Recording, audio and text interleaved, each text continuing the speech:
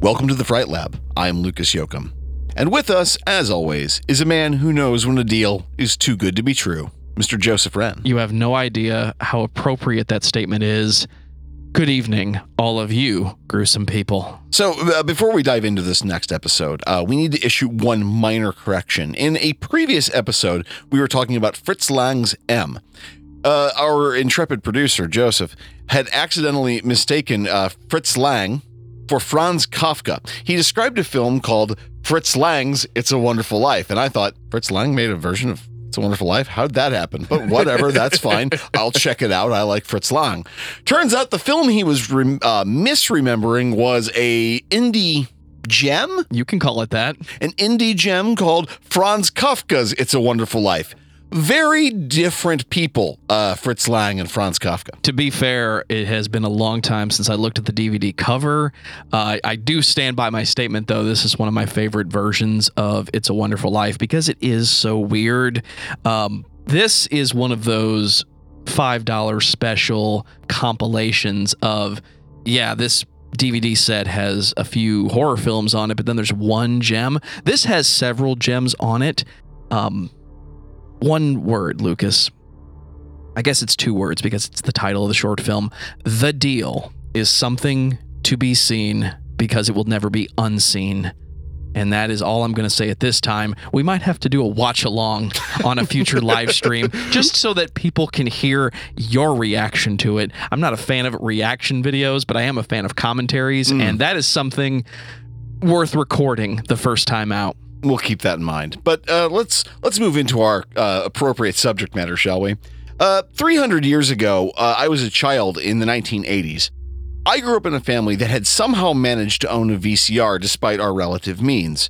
We watched a lot of movies. And living in St. Louis, Missouri in the 1980s, I have a very distinct set of memories about corner video stores that kind of dotted every neighborhood. These places were a veritable Shangri-La for a young, nerdy kid like myself. These lacked the polish of later video chains like Blockbuster or Family Video. So yeah, they'd have some copy of your big Hollywood flicks. You could get copies of Die Hard. But they would also be stuffed to the gills with these oddball B flicks, some imports, and a lot of family-unfriendly features.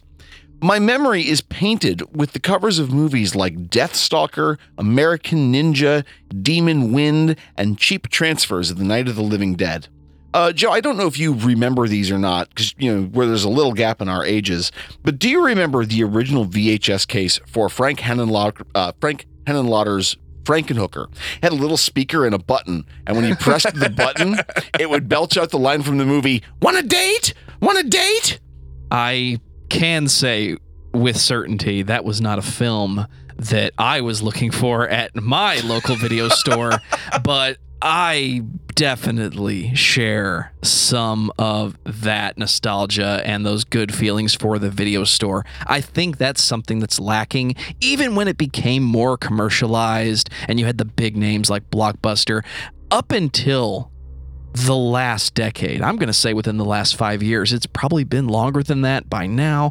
There was a Family Video not that far from my house. Yeah, there's actually the remains of a Family Video, maybe 2 or 3 miles from where I currently live. It's now actually a very successful kind of upscale liquor store, which is, it's a sad transition to see the last of the old video stores go. But yeah, I've always been a movie geek. And since my mid-teens, a horror movie geek in specific. For all of my love of modern films, a lot of my memories are of these movies, and they're kind of stuck in the aesthetics of the late 70s up through like the mid-90s. A lot of these movies, they just have a very specific look. And in some regards, it's emblematic of the creative tastes and styles of the time, sure, but a lot of that has to do with available technology. For those of you who were born after the 1980s, we should probably explain some of these points for context. In pop culture, the 1980s are often depicted as these neon bright, anodyne, clean shopping malls. There's a lot of synth music and things like that. It's very, very colorful in a kind of macabre way. Or things are depicted as the gritty New York heart, dirt-strewn, porn theaters on every corner, just dripping a dark atmosphere, very noir still. Sure, some of that was true aesthetically, but for those of us who grew up in the slowly decaying Rust Belt of the Midwest, there is a different side. Most of my memories of that time period, in a day-to-day sense, are decorated in beige, tan, brown, and gray. For some reason, there's a lot of cream and yellow paint on the walls in these houses in my memories of that time period. And I don't know how much of that is from like actual paint color decisions or just stains from cigarette smoke, because people still smoked inside their home at that time. And when we are talking about how movies looked then, we have to remember that digital video and then later on high def video, they were barely a gleam in the eyes of directors everywhere. Film and film stock ruled the day, and the effective VHS technology now made movies possible to create and take home. The combo of 16mm film, transferred to VHS tape, plays a huge impact on how effective those films ended up being. I've talked before, for instance, about my love of full moon features and how I think it's still, as a company, one of the most interesting groups of film in the horror genre. And many of those films, in my opinion, still hold up and look pretty good even now. But when you watch them on a VHS tape, especially on like a bootleg VHS that's maybe a little degraded, that the sound is off and it just looks funny somehow, it does something to the feeling of the film. And you'll have to pardon me if I sound maybe a little too snobby about this, but I'm incredibly critical of attempts at retro 80s anything. There's a line between effective and ineffective homage that so many things just miss. Film, like all other forms of art and media, are in part influenced by their era, and something made in the 2000s or later intending to feel like any other era ultimately just kind of fails. I am not convinced it can be helped. But sometimes, just sometimes, it ends up working. The title of tonight's episode no doubt spoiled what we're talking about. We're talking about Ti West's House of the Devil. Of all the films of the last 20 years that have tried to use the aesthetics of the 1980s, this one might be the most effective. But I want to ask some questions before we get started. Does a film set in the 1980s have to feel like it's from the 1980s in order to work? Another question, could Ti West have set this film in any other era and had it work? Finally, I'm thinking just about how homage works. I'm interested in that line between good and bad homage, more specifically, how nostalgia and homage are used to positive and negative ends. But in order for us to do that, we need to talk about the plot of The House of the Devil.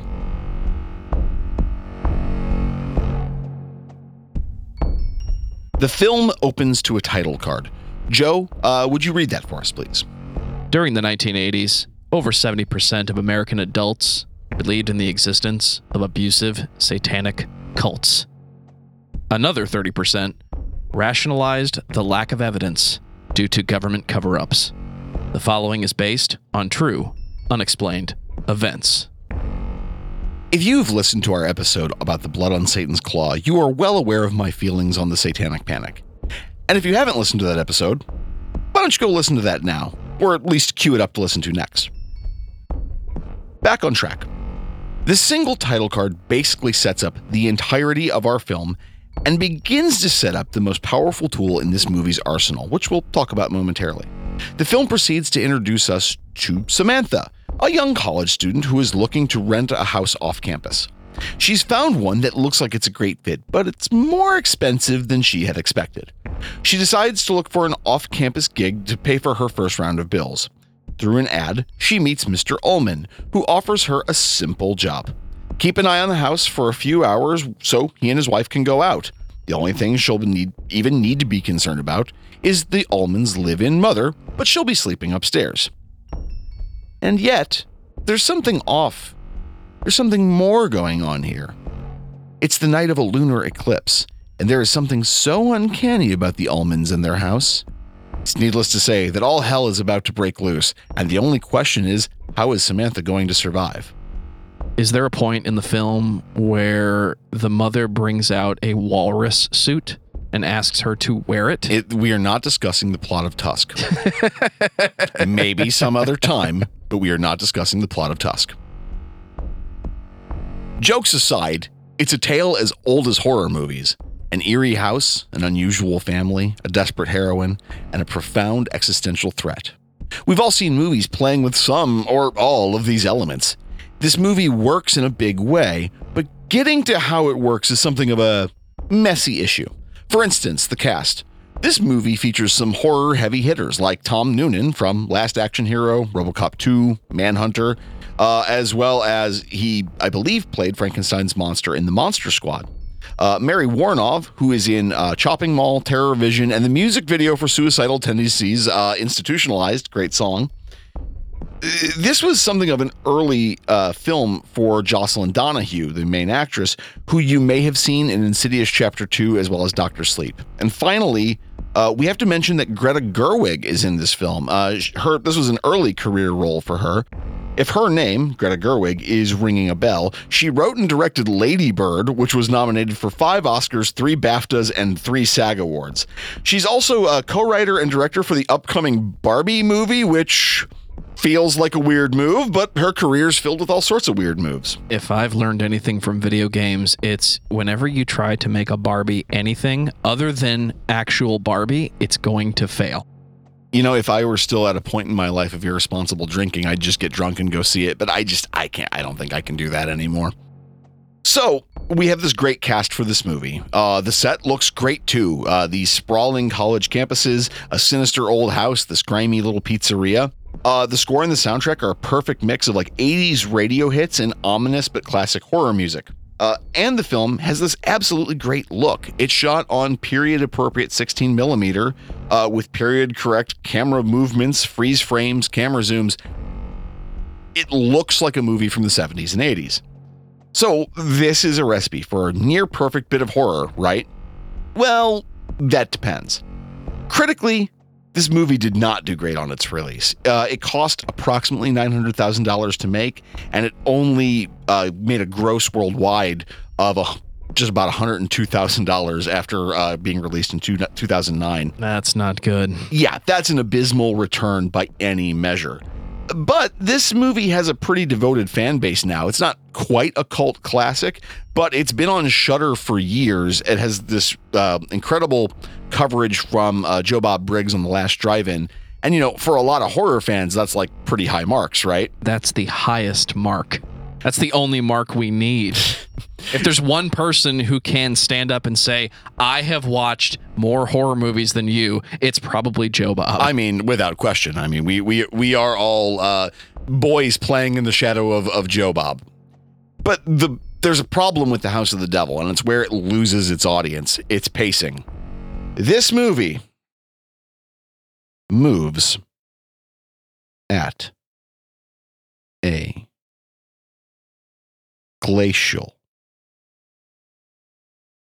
pace. Clocking in at a little over 90 minutes, this movie feels like it is much, much longer. In terms of like the horrific events of this movie, very little actually happens until like the second and third act. The tension is built from the title card and it just never breaks. Depending on your personal taste, this movie is either a masterclass of timing and pace, or it's an overwrought snooze fest with little payoff.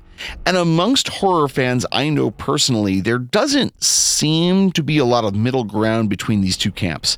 I'd like to hear what our listeners have to say about that. If you have a strong opinion in either direction, let us know by contacting the Fright Lab podcast at gmail.com or go to Twitter, provided it's still alive at this point, and reach us at fright_lab_pod and tell us which camp you are with that. I keep waiting for you to tell me the rest of the plot to Beyond the Black Rainbow, because it sounds like that's what you were doing for the past paragraph. You know, I've got to be honest with you. I've seen Beyond the Black Rainbow about 5 or 6 times, and I'm not entirely convinced I know the plot of Beyond the Black Rainbow. That's because nothing happens. It's a weird guy who has a female in a room, and he watches her, And then at the end of the movie, he goes through some psychedelic trip where he mutilates his body, a la Event Horizon or Hellraiser. And then nothing happens. He slips on a banana peel and he's dead. Yeah, but But the colors, Joe, the colors. I mean, that's a lot of the reason I watched that movie. Ti West is one of those directors who is really, really good at what he does. The guy is just undeniably talented and well loved by his fans. He has a hell of a lot of success just in the last few years alone. He's been responsible for the A24 gems X and Pearl, not to mention a segment in the original VHS called Second Honeymoon, which is a standout in a series with a very uneven history. That's where I know this name from. So, I mean, just as a quick sidebar, Joe, I'm going to have to at least write one episode about the VHS series, aren't I? I think they are underappreciated for what they are. When you hear VHS, what are you thinking? You're thinking found footage, 2000s, shaky cam. It's not actual actors. It's people pretending that stuff is going on around them. That's not what VHS is. Yeah, and you know, it's a hit or miss bag across multiple movies, but yeah, I'm going to get to that one of these days. So is Creepshow. It's a good hit, and then it's a hit or miss as you move forward. Yeah. Okay, so back to Ti West. West is not just a director, but he's an editor, a writer, a producer, and while you can argue about whether or not auteur theory is valid or not, you can't argue that West is not an auteur in the classic sense. He set down his vision for a movie like this and ruthlessly adhered to it. His vision of the 1980s was, at least in my opinion, mostly correct in a visual sense. From hairstyles to clothes to set dressing, he set down a wholly believable world with The House of the Devil. I find myself talking a lot about the aesthetics of horror media, and I don't want to be mistaken as someone who thinks that horror is just an aesthetic thing. I am, however, someone who finds himself extremely frustrated with the surface level look at retro art and media. Ti West absolutely went the distance in making this movie as close to a 1980s horror flick as possible. But does it work? Well, sort of. I think that The House of the Devil is something of a mixed bag. The plot is, in many regards, locked into a time and place. So much of this movie is altered significantly in the absence of smartphones and internet connectivity. If this movie were set in any other era, our heroine Samantha would simply get a job driving for Uber or DoorDash and not need the creepy Ullman family to pay her bills. And the 1980s were a lot different in terms of filmmaking from the technology used up to what was considered acceptable in terms of pacing and action. This movie shares more in common with the Peter Madak masterpiece The Changeling from 1980 or Clive Barker's Hellraiser. Pacing-wise, it's more those than, say, Tourist Trap. But you gotta remember that Tourist Trap still has a slower pace than the horror movies of the 90s or even later, so the pacing is more in line with the style in terms of paying homage, even if the pacing is admittedly exhausting. And that's the word that I think can be used to describe The House of the Devil in brief description. It is a film custom engineered to exhaust you. In many ways, that's a desirable thing for a horror movie to do. Horror movies are still supposed to be horrific on some level, and we all know a few good scares can really take the energy out of you. You know, when I first watched this movie, I didn't particularly enjoy it. Not that I had any real arguments against it, but that I had been on kind of a folk horror kick and was watching a lot of non-English language horror at the time, so it just didn't do anything for me. I found the aesthetic to be lovingly done, but I also found it sort of overly constricting. In subsequent rewatches, I've grown an affection for this movie and think that the rigid time and place-ness is part of how it works. That said, I really want someone to transfer this onto VHS and then copy it onto another VHS tape. I would love to know if the movie's use of 16mm film would give you that same unsettling imperfection as the bootleg horror films I grew up with.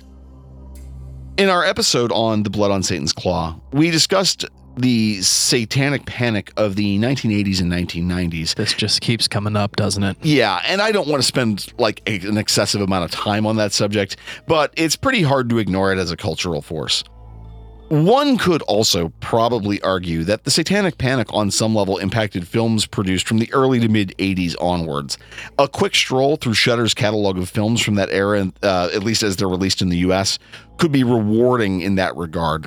So, I do think that The House of the Devil succeeds at being an homage, even if it depicts the sort of metaphysics of a modern witch hunt in its plot. There were no massive satanic conspiracies going on, as we all know, but there was absolutely people who believed there were, and The House of the Devil does correctly depict that fact. If we agree that this movie is a good homage to an era and its aesthetics, what then qualifies a bad homage? There are a lot of examples. The one that immediately comes to mind is, and I know this is going to annoy more than a few of you, is Stranger Things. The depiction of the time period it's rooted in and the relation to the media it has is so incorrect and misleading. Like, look, I know that Master of Puppets by Metallica and Running Up That Hill by Kate Bush were pushed back into pop consciousness by that show. I don't know if that's a bad thing, but I will say that it might also lead to an incorrect understanding of that time period. I was a kid back then, but my memory of that time period is awfully sharp. Back then, Metallica was not the sort of pop cultural marketing machine it is now. Lars Ulrich had no power, and I wish we could go back to that time period, you know? I will never forgive him after watching Some Kind of Monster. I'm sorry, it was terrible. And Running Up That Hill by Kate Bush, it's an undeniably well-written song, probably a classic. It didn't chart terribly high at the time. Fiction need not be accurate and faithful reproductions of every fact, but we have to be very careful about how we let fiction form our views of reality. Now, I know Joe's going to laugh at me here, but I don't mean to be a snob. No, really, I don't. For the record, I don't think that Stranger Things is a bad show, and I don't think that fans are bad for enjoying it. I assure you, there are movies and TV shows that I enjoy which could convince you to just thoroughly lambaste me for enjoying. But we're all adults here, and as such, we have to say that there is room for interpretation. I personally found the handful of Stranger Things episodes I watched to be just bland, but also like equally annoyingly overcluttered. I know that people have memories of pop cultural ephemera from that era, which are just overwhelmingly fond. But I also think that for us to enjoy that sort of thing, we have to overlook a lot of details from that era that just frankly sucked. Look, I loved Transformers and Voltron and He-Man and G.I. Joe. I grew up with all of that stuff, but, well, all of those things are glorified ads to sell us fake plastic toys. And then also rot our teeth out with sugary breakfast cereals. Pop cultural properties are often engineered to make money and not much more. And I can't fault actors or writers looking to make a living in this world, or people in marketing trying to do the same. We live in a hard world, and you've got to do that sort of thing to get by. But I am always so surprised at the lack of discussion in that arena when we are talking about what is supposed to be our seemingly collective nostalgia. I guess I'm just a curmudgeon and can't help but think about how nostalgia can be kind of weaponized in that regard, designed to bleed you more of your hard-earned dollars. We've gotten to this point in all media where the 80s is nostalgic because the people who grew up then, they have money to spend. That's why you're seeing the trends that never change. Music, television, film, collecting, even video games. We are the ones who look back on that era and say, I remember this. This was cool. And somebody's now marketing it to you at a price you can afford so that you'll continue consuming. It's a spiral. It's a loop. It will never change. Need I remind you all of that time in the 90s when bell-bottoms came back into style? Yeah, and here's the thing though, right? Like, we have to remember that at the end there's a profit margin to be made, Like, I get it. There are a lot of people who are listening to this show who are probably huge fans of Marvel movies. Me, Marvel movies are a big reason why I've checked out of a lot of modern cinema in a big way. I like what they did with the Avengers, but I'm slowly checking out because the formula is showing its age. Well, yeah. And, On top of it, there's some other elements, like those of us who grew up on Marvel Comics. One of the reasons I kind of started to duck out of comics when I got to a particular age was the Infinity Gauntlet and the Infinity War. I read those comics. I never wanted them to be movies. There was just no way you were going to film them. It's amongst the many problems that H.P. Lovecraft has. He's impossible to film. Well, again, one of these days I'm going to fall down the well and do an H.P. Lovecraft thing. I don't know how or when. Don't fall down the well. That's where Cthulhu is. Hey. But, one of the things I run into here is that nostalgia is being marketed to you because, like you pointed out, there are people who will pay for it. I feel like that nostalgia marketing might go away if we stop paying for it. And I know what you're thinking. Lucas, you talk about your nostalgia and your feelings to this audience. Where's the difference? And, anyone making that criticism isn't wrong about it either. I acknowledge that there is something maybe a little hypocritical in my criticisms here. A lot of my love of horror media is rooted in being a little kid in a neighborhood video store. I miss the smell of freshly cleaned carpets and popcorn from an aging popcorn machine. I miss the strange, uneven floors of of all of my neighborhood stores. I can't remember those stores' names, but I can remember their floor plans and their insufficient lighting. Intentions, as it turns out, matter. I don't think that Ti West was intending to do anything but make a movie that sells enough tickets to justify its budget. I would also have a significantly difficult time believing, given his output, that he was trying to reify the ideas of the Satanic Panic in his works. I think he knew they were fake and wasn't trying to make people believe it. You can choose to experience the House of the Devil on a completely surface level. You can also choose to really examine the context it comes from and exists in. Though, I won't fault you for not allowing it to make yourself nuts the way it's made me nuts. Talk more about the experience of the video store. This is something every nostalgia nerd, see what I did there, has been talking about for decades. And it's common to talk about the experience and look back on it with fond memories because it was a time where you went to the store. You're a consumer. You are looking to rent movies. You're paying a fee to take something home with you for a undisclosed period of time, ranging from 2 days that I can remember up to 7 days at one point. Didn't Blockbuster near the end do month-long rentals, or am I remembering that way inflated? I don't want to spend too much time talking about video stores. I have an idea for an episode talking about that subject, or at least kind of tangential to that subject. What I will say is this, one, I don't remember if Blockbuster had month-long rentals. They very well may have. It wouldn't surprise me at the end there. One of the things that I can say that I haven't really brought up anywhere else is that, we were talking about the way that, I can now afford to buy Transformers figures, ergo Transformers figures are back on sale. There is a part of me that is probably living out some childhood fantasy of finally being able to rent all the terrible movies my parents utterly refused to let me rent. But I'm also thinking that a big part of it is the way our aesthetics get connected back to stuff, right? A lot of my tastes and interests and, long-term projects in a way, I am thinking about a lot of those crazy video covers. I am thinking about the aesthetics of the video store.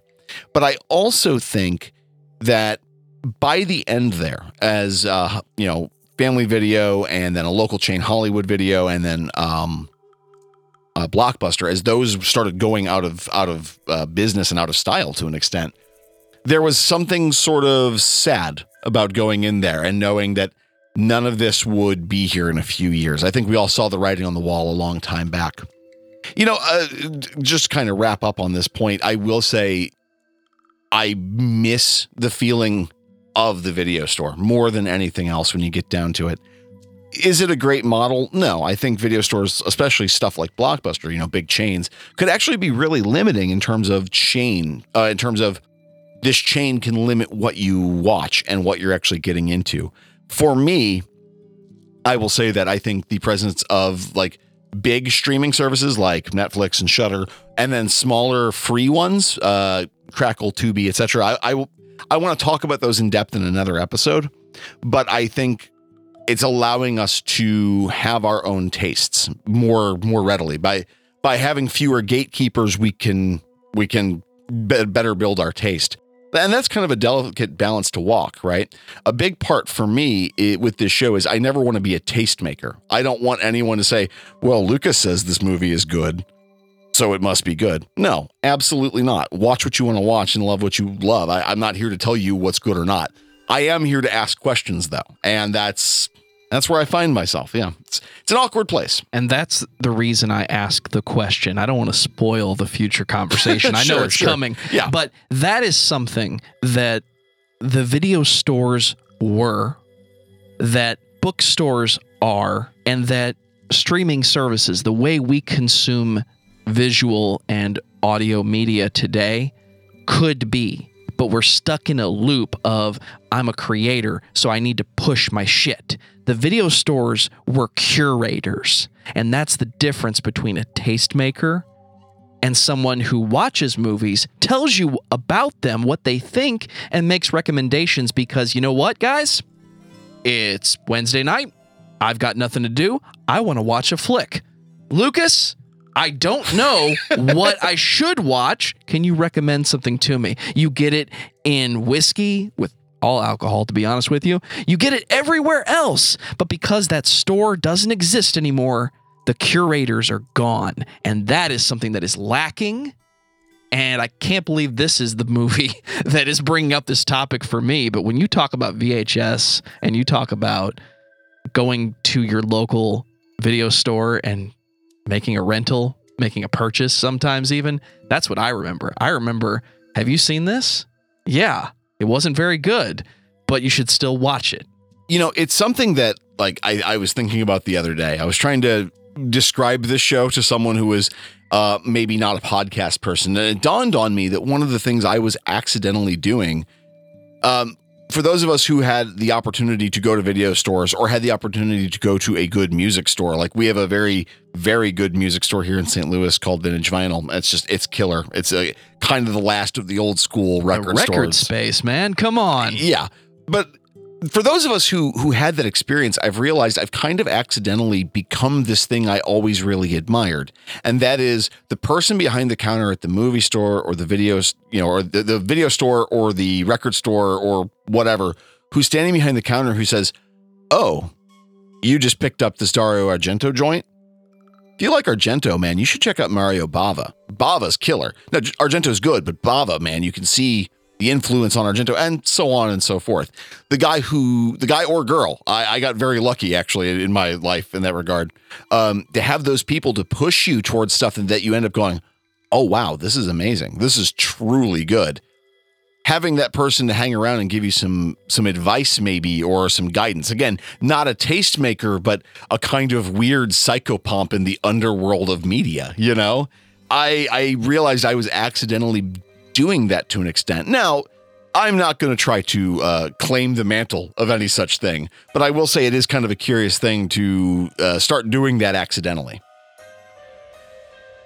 So, all of that aside, that leads me to ask, what do you think? Is The House of the Devil a successful homage or not? Does its maniacal insistence on being rooted in a time and place help or hurt? And are there any films like it that you think we should watch? Let us know. You can contact us at thefrightlabpodcast@gmail.com. You should also follow us on Twitter, provided that the Twitter servers have not ignited into flames, at fright_lab_pod. We've been working hard at getting our shows integrated into all the major platforms, so you can now find us on all your major platforms. And would you do us a favor? Just one little thing. Share our show on social media or with any fans of horror podcasts or horror podcasts you happen to know. Word of mouth matters, and we'll keep making these if you'll keep listening. Joe, where can the fans of the Fright Lab find your other work? You've heard me talk about music on this show, and I want to remind everyone, if you're a fan of heavy music, you need to listen to all the podcasts we are creating at DiscussMetal.com. You want to know what it sounds like? You're listening to The Fright Lab. Welcome to Discuss Metal Studios. This is the sound of our podcasts. What are we talking about? We're talking about all the metal bands, your favorite bands, my favorite bands. And when we all get together in the room, we share music together. We're talking about metal topics like Satanic Panic. It keeps coming up, so why not bring it up? But what I really want everyone to do is, wherever you listen to this show, I want you to find the place where you can leave a thumbs up, where you can leave a comment, where you can leave a 5-star review. And I want you to do that. I want you to send us an email. I want to hear from you guys on Twitter. We want to know what you're thinking because we really like doing this show and we want to hear from you. I know there's a website coming. I'm sure there's going to be a Patreon coming. So we're not here for the money. We're here for the movies. We're here for the fun and enjoyment of watching the films. And horror movies are something that go well with heavy metal. So listen to all the Fright Lab shows. Listen to all the podcasts at DiscussMetal.com. And, one last thing. We do this in every episode, but we're going to do it again because we mean it. If you are making music that is horror adjacent, be that heavy metal, punk, industrial, or if you're doing some like next level dark ambient stuff, we really want to hear what you're doing and we would like to play it on the show. If you are doing that, reach out to us at our Gmail address that we've cited earlier or our Twitter address. Let us know. We would be happy to feature your music on our show as well as to play it for our audience. And as always, one last time or one more time. Let's try that again. That fucking didn't read right. As always, one more time, The Fright Lab is written, researched, and co-hosted by me, Lucas Yoakum. It is co-hosted, produced, and beaten roughly into shape by Joseph Wren. We appreciate every single one of you who listens, and you will hear from us again very, very soon. It didn't come from hell. It came from Spotify. God, there's so many fucking bands that are like that, too. Jesus Christ. Right?